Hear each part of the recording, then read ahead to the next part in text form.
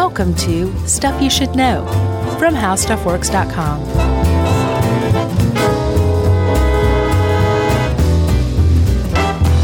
Hey, and welcome to the podcast. I'm Josh Clark. There's Charles W. Chuck Bryan over there. There's Jerry. Rush, rush, rush, Jerry. And this is Stuff You Should Know, the breakup edition. Right. Three people who've never broken up with one another. No, that's true. The less three. Great point. A modern triad. Yeah. The triad. So, hey, before we get going, we want to wait. tell everyone. All right. What? At the end of this episode, and before listener mail, actually instead of listener mail, we're going to have in a couple of dudes from a new show on our network. And they're going to break up in front of us. No, their show's called How to Money, and these guys are local, and they were big Stuff You Should Know listeners, Mm-hmm. Matt and Joel, and they were like, we want to start a podcast about finance and money matters in life. That's sort of like what you guys do, that's approachable and real and just like a couple of people talking normal. What about money? Yeah, and it's really, really good. Yeah. So we're going to have those guys on at the end for a few minutes, but it's a show I think everyone would love, so Nice. stick around for that. Cool. So I picked this one out because mainly this is a refrain we get in email a lot. We hear from heartbroken people a lot, Sure. more than you would think, that are just like, I'm so sad. Lots of broken hearts out And you guys have helped me with this show there. as a distraction, which we will learn is one of the official ways to get over a breakup. Yeah. Look over here. Yeah, exactly. So it just got me thinking about, like, is there any science behind breakups and the emotions that go along with it? And it turns out there's a lot, like a disturbing amount of study has been done. I know. When you look at it, you're like, oh, man, maybe you should have allocated that money toward research toward other things. Yeah, like cancer. Yeah. Although social psychology couldn't do anything about cancer. No, and it's, it's not like they're like, oh, well, it's all taken from one big pool, so we'll just allocate some of this breakup money toward cancer research. Sure. It's not how it works. Well, you could allocate the money, but the mental energy, I guess, is what I'm talking about. Yeah, but it seemed like study after study. And and also, we should point out, too, that I think there was one case in here of one study where they looked at homosexual couples, but most of this study is like cisgendered straight couples. Yeah. Through that lens only. They're not doing a ton of research outside that. I found one that that tracks it correlates the likelihood of breaking up to time, and they had it broken out by same sex and straight, married and unmarried. Those were like the Gotcha. 4 categories. So some people are doing it. Sure. But yeah, for the most part, no. And I think one of the reasons why, Chuck, is a lot of this is from the mid-2000s, early 2010s. Yeah. And that was, that was about the last, like the tail end of that. Now I think it's starting to change, fortunately. Right. Because people of all genders and sexual orientation break up and get dumped. And we're here to help all of you. So buckle in, grab a hanky, and let's get through this. Yeah, I mean, we should go ahead and start out by saying, I guess, that in theory, more people are breaking up now because people are generally waiting longer to get married. Right. So if you could extrapolate that, if you're not married for 10 more years than, let's say, our parents were, right, then maybe you've gone through a couple of more breakups along the way. Yeah, we should give a shout out to Kristen Conger of Unladylike Media. Yeah, Kongs, who wrote this article. Our old pal. She points out that typically means that you are going to find somebody who you work with rather than rushing into it. Mm-hmm. But it also, as she puts it, like leaves the window open longer for heartbreak to be dumped. Yeah. One thing I saw, Chuck, this is mind-boggling to me. 85% of people, according to this one study, will be dumped in their lifetime, will experience being a breakup in their lifetime. That means 15% of humanity won't. Those are some interesting people. 15% have not had a breakup or been broken up with. Will not in their lifetime. They're just going to either never have a relationship or the first time they're going to hit it out of the park. But that doesn't mean like or settle. I've never been dumped. Yeah, like they'll never have gone through a breakup. But I've been through breakups. I've been the dumper. Right. I know what you're saying. No, I believe that they will not have experienced a breakup in their lifetime either way. Well, that's great. That means they met the person that they love when they're young, probably. Again, or it means that they decided to live their life alone, just fine. Right. Or both. They, like I said, they decided like, yeah, I'm just going to stick with this person. Yeah. I want to be I don't want to ruin my record. My spotless record. I think it's very interesting here that supposedly, and this is very hinky, how they found this out about the spikes in breakups from like... That's a Facebook data poll. Social media. That doesn't count social psychology. It doesn't count. I agree, but it does make a little bit of sense, and I could see this being true, that generally dumping someone or getting broken up with can happen on any day of the year, but there are spikes in early December and early March. Yeah. Because of Christmas holidays and spring break. Yeah, and technically I could see that being true. I'm sure it's true, at least on Facebook. And yeah, that is a pretty big data pool, but it's like, that's so lazy. It's lazy, but I could see it because it makes a little bit of sense that you would not want to go through the holidays with someone that, and you sent a thing too, and this is important to point out, like, when the breakup happens, when that talk or these days text message or phone call happens, it's not okay. That is the end of something for maybe both of you, but definitely one of you. Yeah, sometimes, most of the time. That actual act of saying we're breaking up, that's at the end of many, many weeks or even months or even years of contemplation about whether or not you want to still be with this person. Right, and that's why being broken up with is almost across the board way harder than breaking up. Because by the time, like you said, by the time the person who initiates the breakup, this is at the end of a long road of decision making. Yeah. Whereas the other person might have been blissfully unaware or at least willfully ignorant or not willing to address the issues.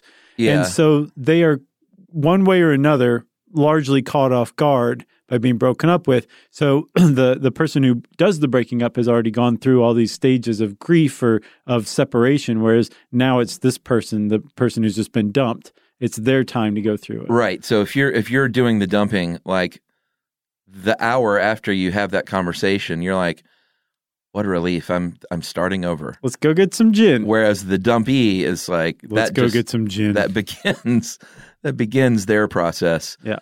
Although the only thing I'll take issue with that whole line of thought, though, is that a lot of people, even that might get dumped, aren't like, what? Like they may have known and just didn't want to admit it. Right. Or weren't brave enough or strong enough to do it themselves. Yeah. And I agree with you on that. I think that there's still a thread that they had not been preparing themselves just by being in, say, denial or unwilling to address it, face it. Now they have no choice but to face reality. Mm-hmm. Whereas the person who did the breakup was like facing reality and coming to terms with it quietly. Sure. And then now it's your turn. Right. Which brings me back to my original point, which is Christmas and spring break make a little bit of sense because the person who is desperate to get out of a relationship and break up with somebody, they're staring at those Christmas holidays, and that first week of December rolls around. They're like, I got to do this now because I don't want to travel out of town with this person and go through the whole gift thing. Right. And the holidays are it's tough to be in a relationship that's a lie. Well, sure, because around the holidays. I mean, the holidays are so about like connecting and feeling and warmth and all that. And if you're faking it or have to fake it, some people are like, I'm not going through that. No good. I also saw an explanation in Harper's Bazaar of all places that some people may do that because of the pressure of coming up with a really good gift. Sure. That the relationship is not worth the pressure of coming up with a good gift outweighs the value of the relationship to those people. Or there are some people who don't want to put their significant other through that, so they just break up proactively. Right. Which also means that they didn't value the relationship that much either. But at least in their mind, they're not doing it for themselves. They're doing it for the other person. because they don't want to put the other person through that pressure of having to get the perfect gift. Yeah, I've never had that thing either where you start dating someone and it's like a couple of weeks before their birthday or Christmas, and then that pressure of like, oh man, how do I play this one? You know, like after a couple of weeks. Yeah, like that's you really a like pass. this person, or Sure. like, but how deep do I go on this gift? Here, I don't really know you, so I got you a basket of socks. Everyone loves socks. So here's an Amazon gift card for $38.50. Right. Yeah, after a couple of weeks, that's a little close. Yeah, I think Come up with a perfect gift, or even be expected to. And I did mention breaking up by text or whatever, like you would suspect. If you were born before 1975, like myself, you break up in person, supposedly, about 74% of the time. Not bad. Post 1984, if you were born, less than 50% of the time you're going to do that in person. And they say Generation Y, whatever that is. I think it's millennials. Is it? I'm pretty sure. When do they name them? Do they know what, like, does my daughter have a generation already? I don't know. Like a name? I'm sure somebody out there is named your daughter's generation. Yes. So annoying. Don't box her in. Right. Well, you got to pigeonhole folks. Let her grow up. Yeah. Be her own person. But if you are Gen Y, you're more likely 30% to do it over the phone. And of course, this says a searing instant message or an email. I think these days you would call that a text. An email is the lowest, percent-wise and compassion-wise. 4% of people That's the worst. break up by imagine? email. What was Text it on? is pretty bad. Email is as bad as it gets. Was it Sex in the City where it was a sticky note? No, I don't remember. I feel like that was a In sticky the movie note or the breakup. show? I didn't see the movies. Sticky note breakup. I think so. Should we take a break? Yeah, let's take a break, man. All right. This is going really, really well so far. Okay.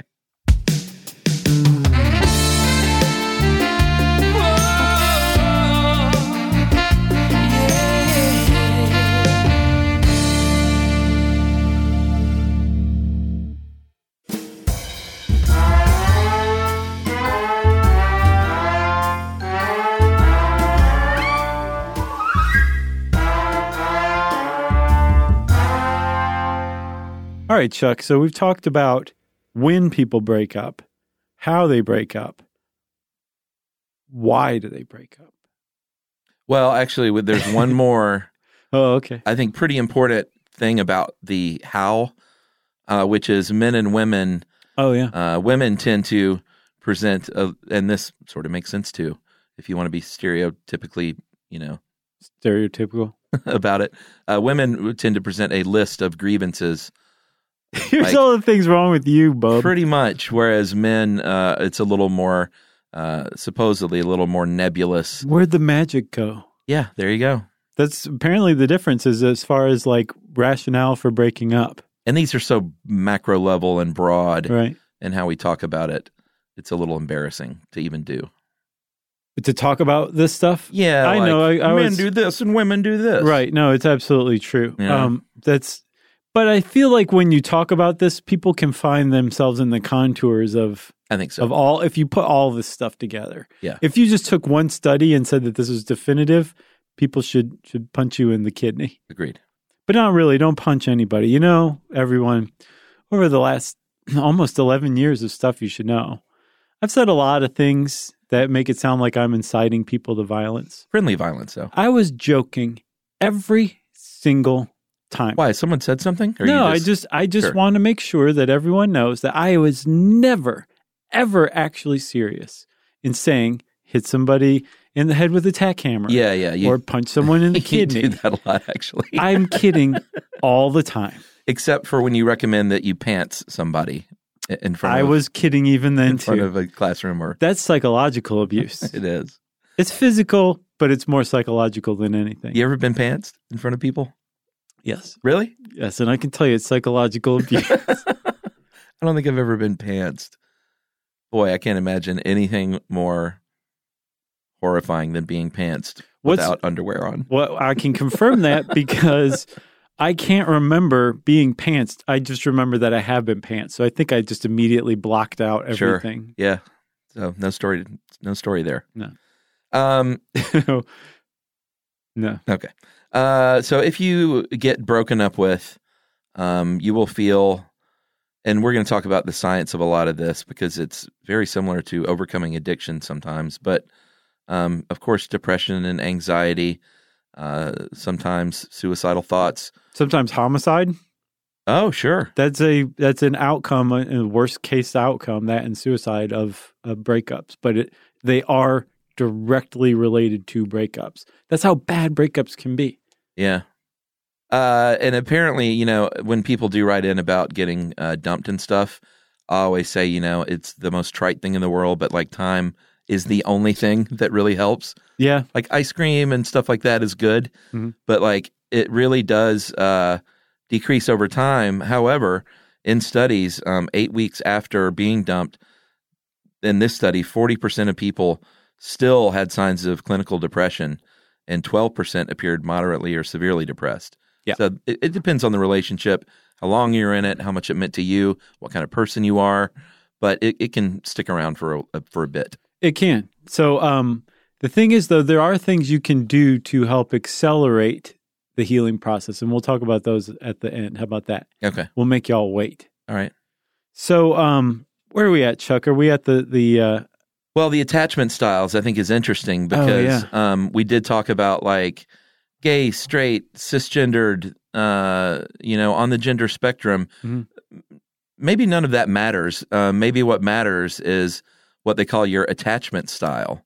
That's what this says pretty plainly. That like that's what it comes down to. How you attach yourselves to other people. You can be a needy, clingy dude. You can be a avoidant woman. Yeah. Or you can be either one of those things anywhere on the gender spectrum. That's the thing. Like the idea that women are clingy and men are distant is fabled. Yeah. Or it's at least ham-fisted. Yeah, I think so. It's sort of that thing in social science that bothers me, which is like you're either this or this. Right. Like one thing or the other. And really all you are is a white college student. That's what they really mean. Yeah.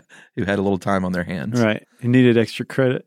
But there are two, supposedly, again, two things. Attachment styles, anxious attachment and avoidant attachment. Conger points out like that's two ends of a spectrum. Oh, okay. And you can fall somewhere on there. There's actually it's pretty straightforward.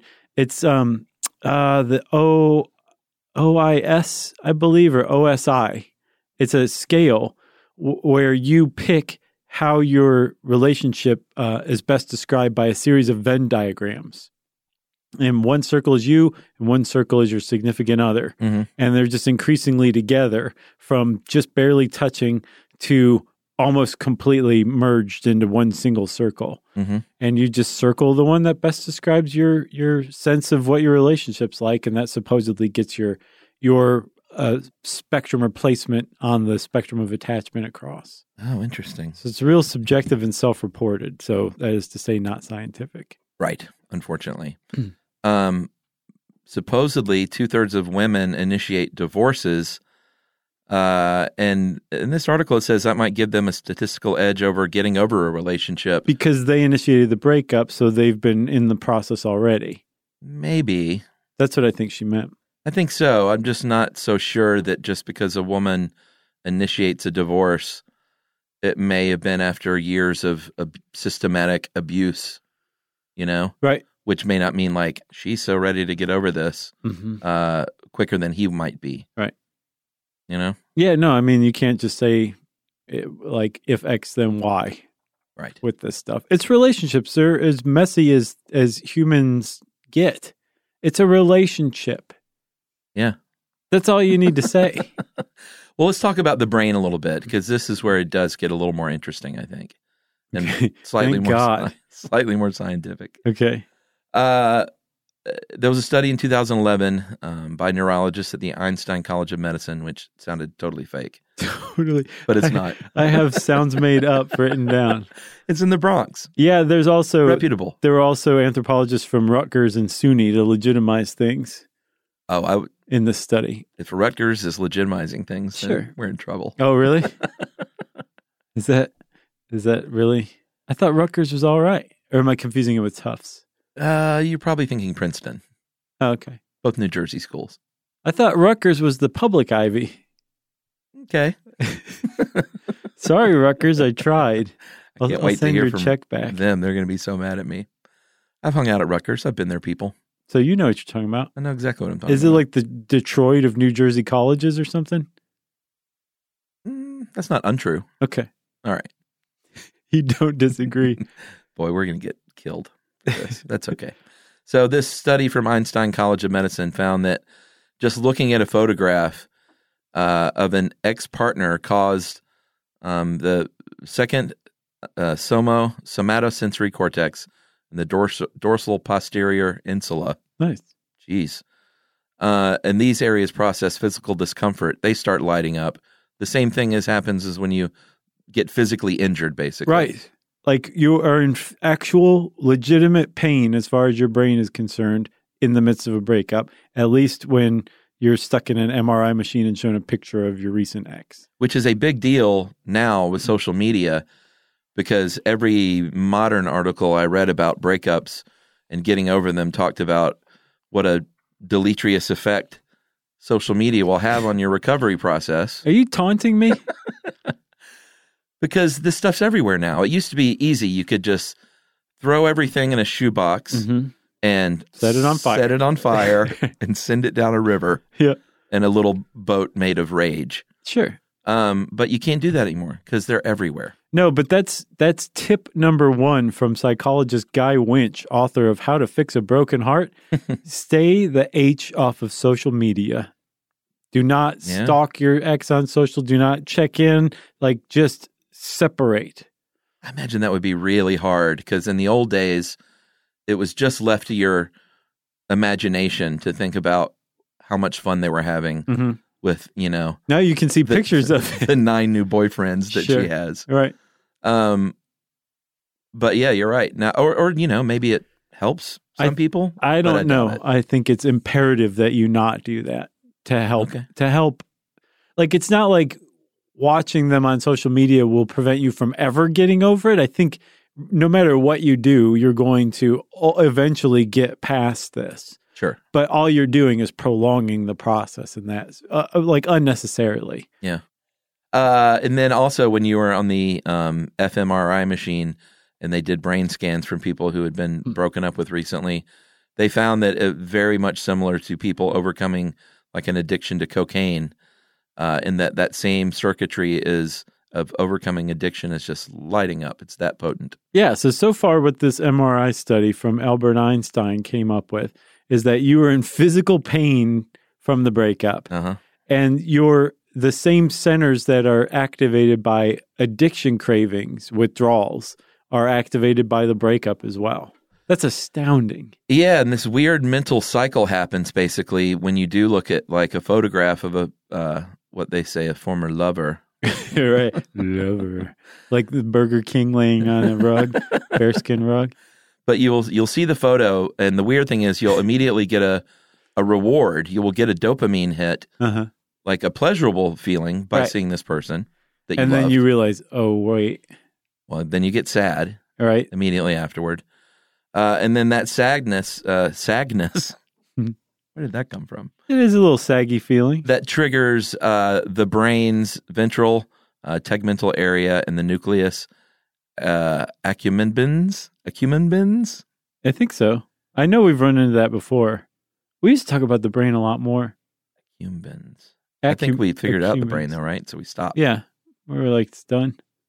But these two things working together, regardless of how I mispronounce them, they trigger the urge to see that person. So you get sad, and then your brain lights up in 2 areas, and you go, hey, like remember that dopamine hit you get from looking at this picture? Why don't you just give them a call and see what's going on? Right. You want the real stuff. Go That's get them.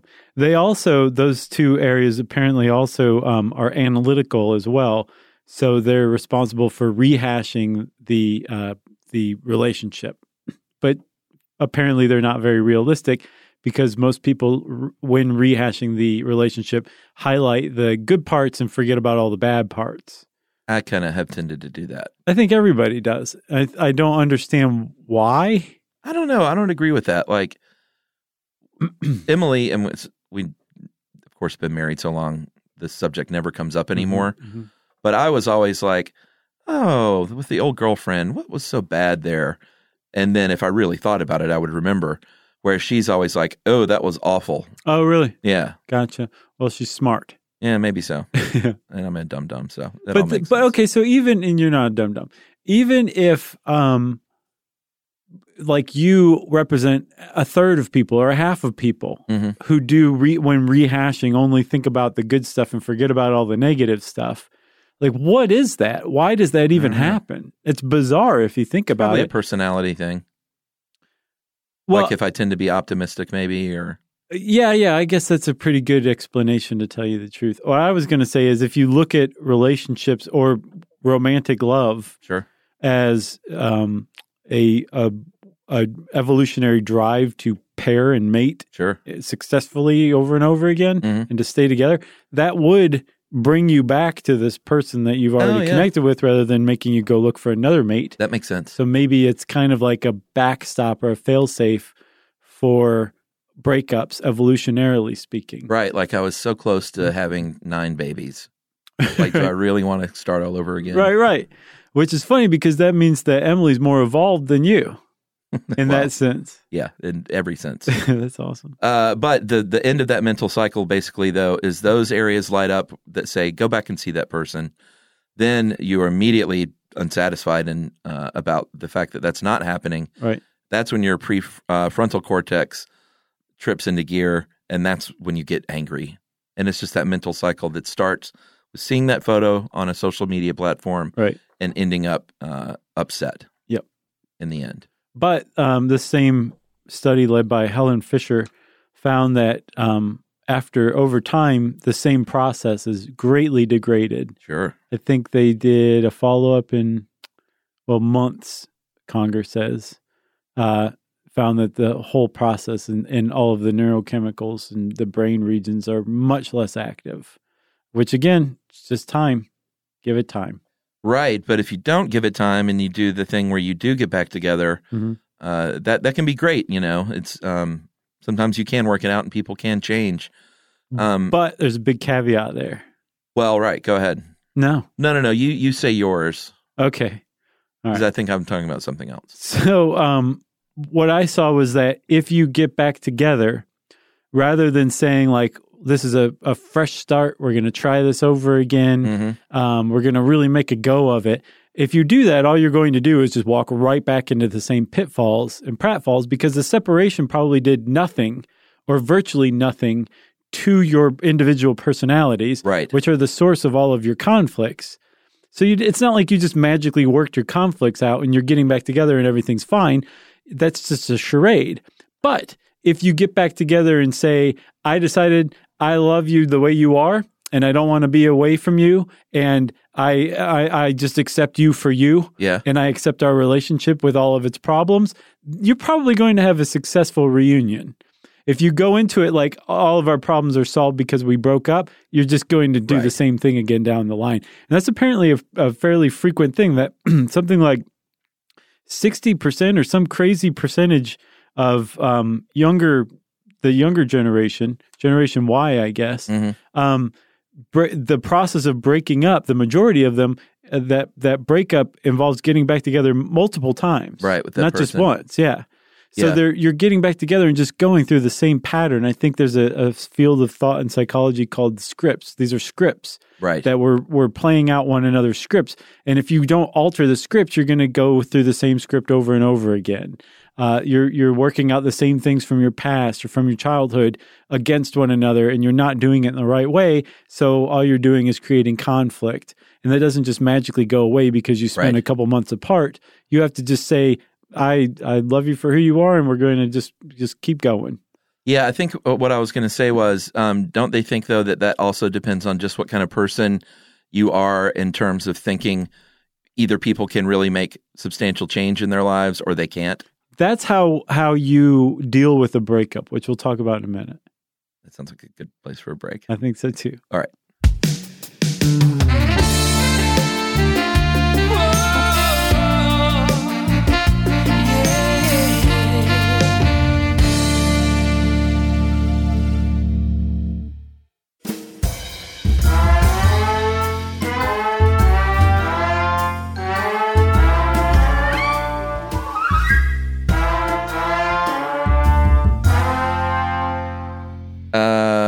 before we get to that, what we were just talking about before the split, this is one piece of data from the same-sex couple community. Supposedly from studies, they do think that same-sex couples are better at staying friends. Yeah, I saw that. After a breakup? Yeah. Which... particularly lesbian couples. Yeah. And then gay men. And then straight couples are like... Forget about it. So long. Yeah, it's an interesting thing. Can you really be friends after? And it all depends on how intense and how long and how kind of a person you are. But yeah, it's interesting when I meet people that legitimately are friends with people that they seriously dated years later. It's pretty rare, I think, actually. I think it is too. I think it seems less rare because you see it on like TV shows a lot. Right. You know? And it's also almost aspirational. Like, oh, look at how laid back and like with these people are that they can be friends after this, you know? I think it's pretty rare, actually. I think it's an idealized form. Right. Because people like you like to think that like you're on good terms with everybody in your life. I think that's usually the person breaking up, though. There's like, I'd like to still be friends. Right, sure. Whereas the person getting broken up with is like, Never. or you could get hit by a car. Right, yeah. And that would solve the problem. Yeah. And then sticking with the whole same-sex straight thing, are we saying straight still? I don't know. That doesn't feel right, does it? It doesn't. So let's just say same-sex and hetero? Yeah. Hetero. There's a clinical name for it. Boy, oh boy. So the time and marriage seem to be the two greatest indicators, at least as far as this one study I saw went, for the likelihood of staying together over long periods of time. Right. Like all relationships, same sex and hetero, man, woman, all of them are at the greatest risk of breakup within the first year or two. Right. And then it starts to drop precipitously. But I think married hetero couples have a fairly low rate of a low chance of breaking up over time. It's pretty much flat the whole time. And then with same-sex couples, the same thing happens. The chance of breakup is pretty high at the beginning, and then it starts to come down, and then it's basically tracks with hetero couples for marriage. So marriage is kind of the factor. Time is the second factor, but then time stops being a factor after like 30, 40 years for unmarried couples, both hetero and same sex. They start to break up after a year like 30 or 40, like the chance of a breakup increases. Yeah. But once you get married, once you got a ring on it, over time, over like, decades is what we're talking about, your chance is almost nil of breaking up. All right. Like less than, I think, 1%. Huh. But that doesn't sound right because don't like half of all marriages end in divorce? Yeah. Well, this thing was way off. But maybe that's when taking into account, maybe that's front loaded by all the divorces that happen in the first 5 years or something like that. Yeah. That would make a little bit more sense. Yeah, it does. They do find that your chances of getting over a breakup or adjusting to that new post-breakup life really centers around regaining your sense of self. That when you couple up with someone, it's not saying you can't have a sense of self anymore because it's very healthy to. Sure. But there's an inevitable absorption and morphing that happens, and a little bit of your sense of self goes away when you couple. Yeah. All the same friends, the same phone number. Yeah. And the same address. Yes. Yeah. Boy, what about couples that share the email address? Yeah. You mean I have one? Really? Sure. Never had one, but you have your own too. Well, yeah, we each have our own, but we have our shared one too. I think I'm talking about the people that just have the shared address. Sure. I've always found that interesting. Yeah. Not judging. I don't know anybody who just has a shared address. I don't get why people would have the same one, I guess. Emily still has a Mindspring address. Wow. Is it Emily at mindspring.com? No. And that is the truth, because I'm not saying that just to keep people from emailing her. But she had it for so long, and I make fun of her all the time. Sure. Because she still pays like $20 a year for this. What? And she was like, I've had it for so long that I just can't give it up. Well, that's why people stay on Facebook. Yeah, like I'm not changing my email address. There's like so many memories there that it's like... Well, even that, just her contact list and every email, like, I don't know. I just think it's funny. I was like, where's that money going? Right. Like, who owns to what used Todd to be Mindspring, the heir of the Mindspring fortune. He can count on $20 a month Getting from a your couple house. of pack of cigarettes every month Right. because of Emily. Yep. Oh man. And then for recovery, the whole stress related growth thing that can happen with recovery, which is, and I think women tend to be more apt to do this than men, but like, all right, you know what? I'm free now. I'm going to do all those things that I lost while I was with him. Right. I didn't have time for my friends anymore. I lost connections with them. I didn't fly model airplanes or RC airplanes anymore. I'm going to drop some weight. I'm going to start eating healthier. Yeah. The post-breakup weight loss is a huge, huge thing. It is. And partially from stress, but partially just because like I'm going to make myself the best I can be. And I'll show her or him. I think it's also like just as simple as like more free time. Sure. Too. And something to do that is, exercise is also stress relieving. Mm-hmm. You might not be eating as much because your stomach is tied up into stress knots. Right. So there are a bunch of reasons for it. But here's where that part you were talking about earlier, I said we would get to kind of kicks in, is how much of the self you identify with does relate to how well you handle a breakup. How much of the you is the we in the relationship. Yeah. And what they found is that that's a huge part of it, but more significant is the amount of growth that happens while you're in a relationship. Like you can share a tremendous amount of the same self with your significant other and grow as a person as a result. And if you do that, you're actually going to have a harder breakup because that super attachment that led to that personal growth is related to that other person who's now gone. Mm-hmm. Whereas if even if you were totally enmeshed with another person, but you didn't grow much personally, if you experience a burst of growth after the breakup, you're going to have the easiest breakup of all. Even though you were super enmeshed with the person, right. You weren't growing, but then you grow afterward. Now that period of non-growth is related to that person who's gone, and you can be like, so long, Zero, I'm going to make myself a hero. Yeah. Do you see? Sure. Did that come across? Yeah. Because sometimes I'm not the best at explaining things. Which is pretty funny if you think about it. It really is. In 2000, they did a study at Northwestern University where they did find out, though, that they asked people, I believe, how bad do you think this breakup is going to be if you you're in a relationship? What if you broke up? And then they found out that they weren't as bad off as they thought they would be, which is encouraging. It is, but also think about this, Chuck. These vultures who are running the study were like, you're in a relationship, just we're going to study just in case you guys break up. Yeah. And so they would get that info, that self-reporting info about how bad the breakup would be. And then they swooped in upon the breakup. They're like, how bad is it? Yeah. Tell us. And the person was like, well, this is as bad as it is. And it was almost across the board. Yeah. Not anywhere near as bad as the people thought it would be when they were in the relationship. Yeah. Which is pretty surprising. And what was even more surprising is the more in love you are, the easier it's going to be relative to how bad you think it will be during the relationship. Right. Which makes sense if you stop and think about it. Yeah, I thought the other interesting thing, too, when we were talking about getting over a breakup and your sense of self, that's closely tied to how you feel about rejection. And there are more than a couple of ways, but if your reflection of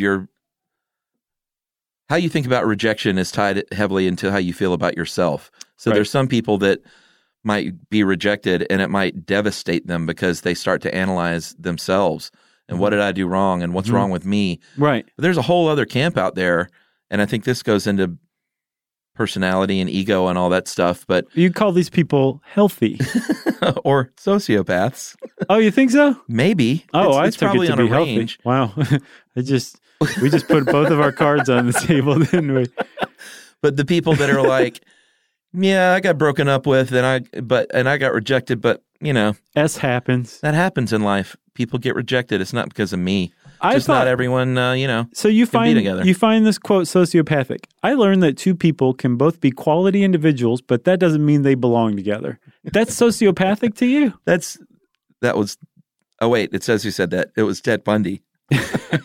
Patrick Bateman. No. I don't think it necessarily means you're a sociopath, but I think someone that is a true sociopath would probably be way more apt to be like, oh yeah, well, it was them, not me. Yeah, it's like it's fine. I People see your just point. break up. There's a subgroup to that sociopath, as you call it, camp, and they are like, well, breakups happen. I heard what the other person said, and there's some things I feel like I need to work on. Like, say, I was a terrible communicator, so I'm going to work on becoming a better communicator. Those are the as a result. people. That's called stress-related growth. Yeah, is what that's called, where you're growing out of this horrific experience, and that's healthy. That's super healthy. Yeah. But the key is, what's unhealthy is to say this was all because of some fatal flaw that I have. Right. That's part of my personality that I'll never be able to get rid of. And so all I'm going to do is poison every relationship from here on out. And I'm just going to build walls and keep everybody at a distance. And that's what some people do as a result of a breakup. And you can't do that. It's sad. Even if your brain starts to go that way, this research says, stop it. Don't. You have to disassociate yourself. Mm-hmm. Become the sociopath, I guess, if need be, to say this is not because of an inherent flaw in me that's uncorrectable. Even if the person was right, even if they're like, you're a terrible communicator and you have serious mommy issues, that doesn't mean that you will always be a terrible communicator with serious mommy issues. Yeah. You could work on those post-breakup and become a much better SO to the next person or whatever. Mm-hmm. The key is not being a fatalist, like there's nothing you can do to change. Right. And then also you should evaluate whether the person was saying that in anger, how much faith you put in their opinion of you. There's a lot of factors that you need to take into account before you take on that kind of thing that just puts you in the bottom of a well. Yeah. Where you could conceivably hang out for the rest of your life if you're not careful. Yeah. Without copious amounts of therapy. Yeah, agreed. Or turning to drugs and alcohol, which is a big... Gin. Yeah, big thing that a lot of people do. Gin cuts both ways. Should we talk about some of these tips from this guy? From psychologist Guy Winch. Remember, number one is don't check up on them on social media. Good luck with that. Here's why. He says that this will reinforce your ex's presence in your mind and will make it harder for you to stop fantasizing about your broken relationship. You're basically just like literally keeping them right there in front of your face through social media. Yeah. Which is why it's a bad idea. Number 2, avoid creating mysteries about why the breakup happened. And again, this is along those same lines of just keeping your ex like forefront in your mind, which is hard. I mean, it's going to take a little while. Sure. No one expects you the next day to pop up and just be like, well, they're out of my mind. That's sociopathic. Yeah. Even if you're the breaker-upper, it doesn't mean that you don't have a process to go through as well. Sure. But that's why he says avoid creating mysteries. Like it's probably going to happen, but like be mindful when it's going on and be like, enough. Right. I'm going to go work out. Yeah. Or go drink some gin. Or both. Number 3, make a list of all the this is a good one.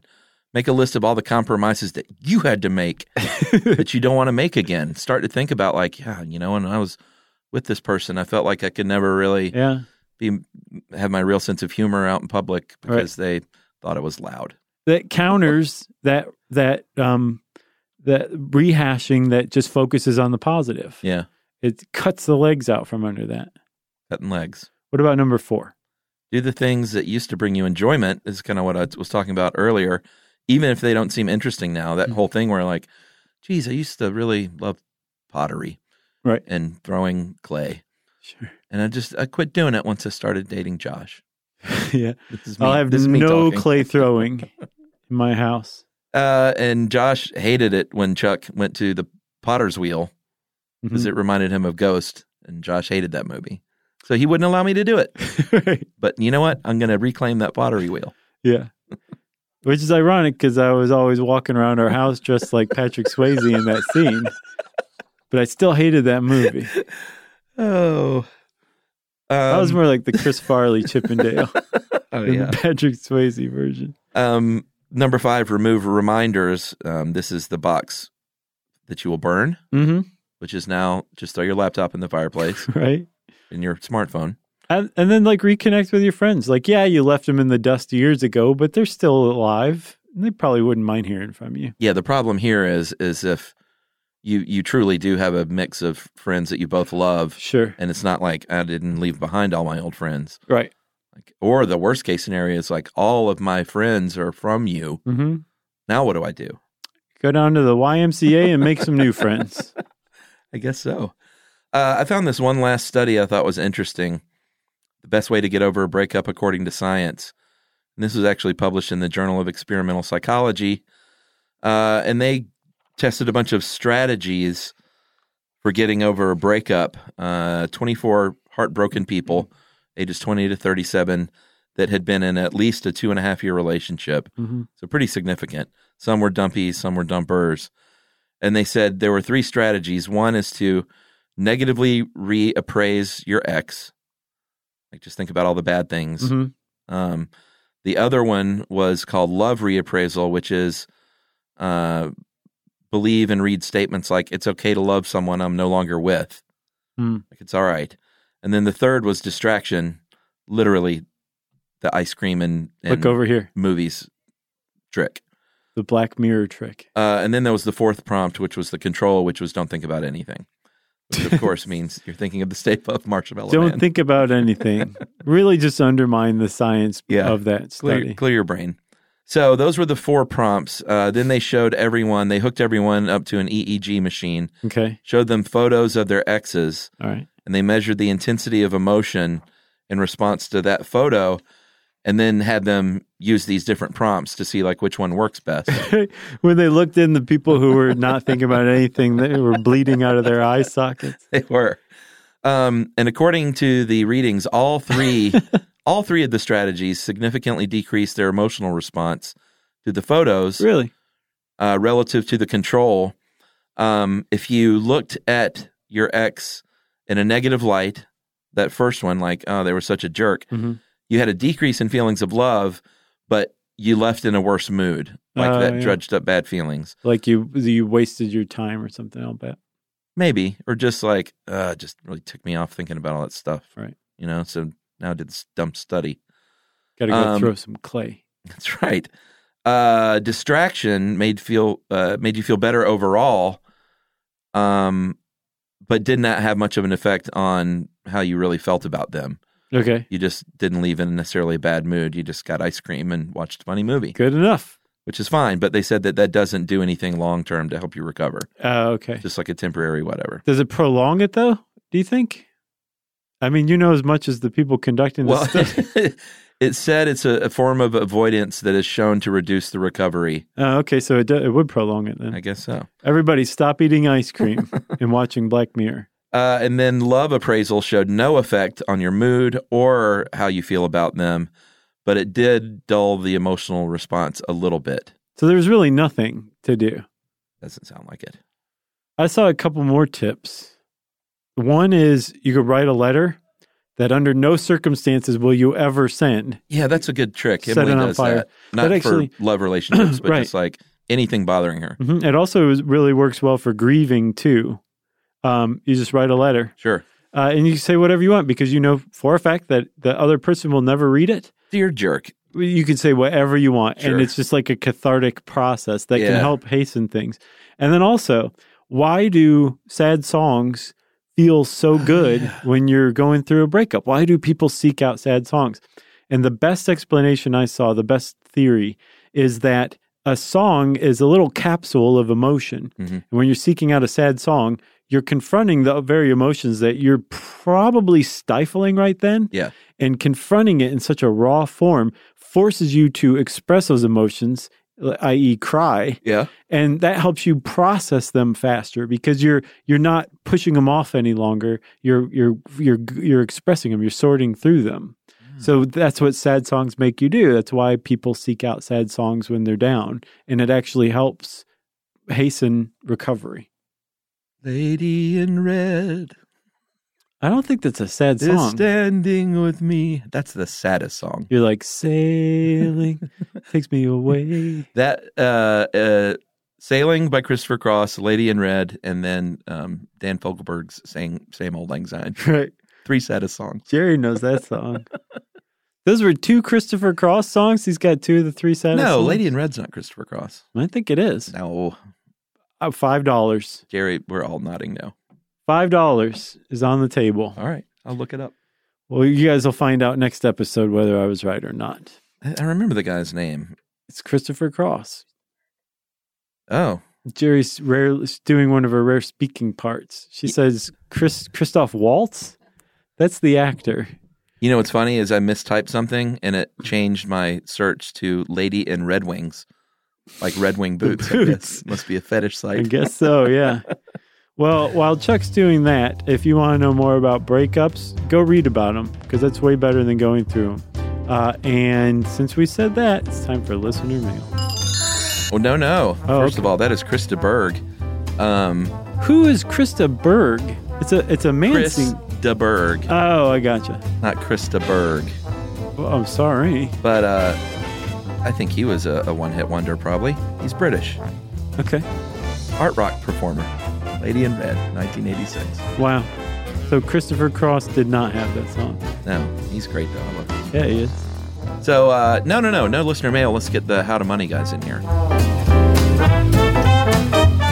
So here we are, everybody. As promised, we have a very special non-listener mail segment. Instead, we're going to hang out with Joel and Matt, the dudes from How to Money. So welcome, guys. Hey, thanks for having us. Yeah, we appreciate it. Yeah, thank you for being here. Listen to those voices. I know, right? They got podcasty voices for sure. We've been working on them. It takes a while, to develop a voice this golden, but it takes time, but you get there, You guys know. I've just learned the English language, so... So how this all happened was my friend from high school is a mutual friend of yours, Matt. Yeah. Keg Stan Todd. He got in touch via social media and said, hey, I got these friends. It was sort of that thing that everyone dreads, which is like, they have a podcast. Would you have coffee with them? And then I listened to the show and it was great. And I was like, you guys are sort of doing a stuff you should know approach to finance. And would you join our network? And it was kind of that simple. Yeah, well, the thing is it wasn't a mistake, right? Like I've been a fan of SYSK for years, and the approach of just talking about things that you're interested in or that you find, a curiosity in, right, was a huge draw to finding a way to talk about money in a way that was helpful to folks out there needing help with their finances. Yeah, that's the key, isn't it? Just to be actually interested in what you're talking about. Yeah. So what are some of the topics you guys cover typically? Yeah, so we cover all sorts of topics, really, more than anything, stuff that interests Matt and I. And so we cover, we just realized that every time we got together, what do we end up talking about? Money-related issues. That's just kind of what we care about. And so we wanted to help people figure out how to handle their money better, because that's like a huge issue, right? And so we talk about tax refunds, we talk about student loan debt, we talk about how investing is so much simpler than you think it is. There's this concerted effort to make it seem like it's a really hard thing, and people they get their panties in a wad because they don't know how to invest, and they decide not to do it at all because it's so hard, right? And so we want to just help people make it easier. So it's like a public service, basically.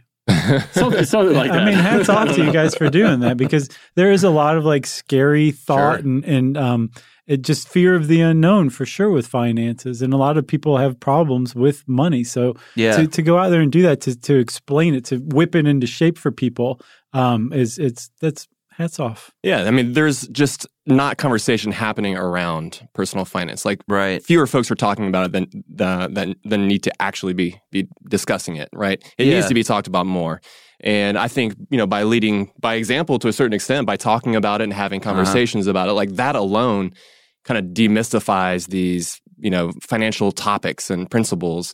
And, if we can do that and encourage conversation through the show, through the podcast, then, we see that as a huge win. Yeah. I think the danger for, especially younger listeners and millennials, that they just sort of shut it down because they might think it's boring or it's scary.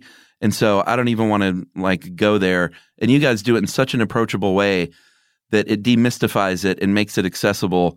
And it really kind of is like a public service in a way.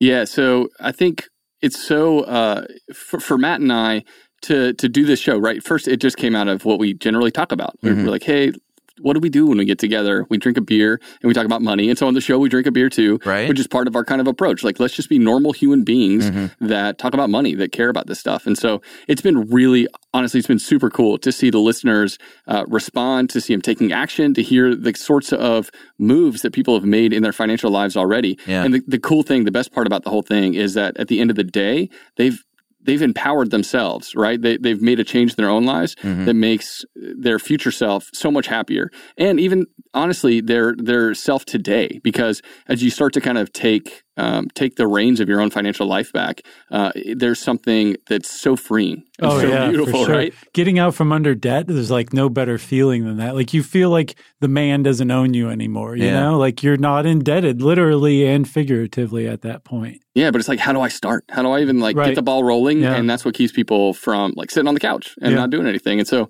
we want to be that motivating factor, but also kind of explain some of those things that typically are shrouded in secrecy.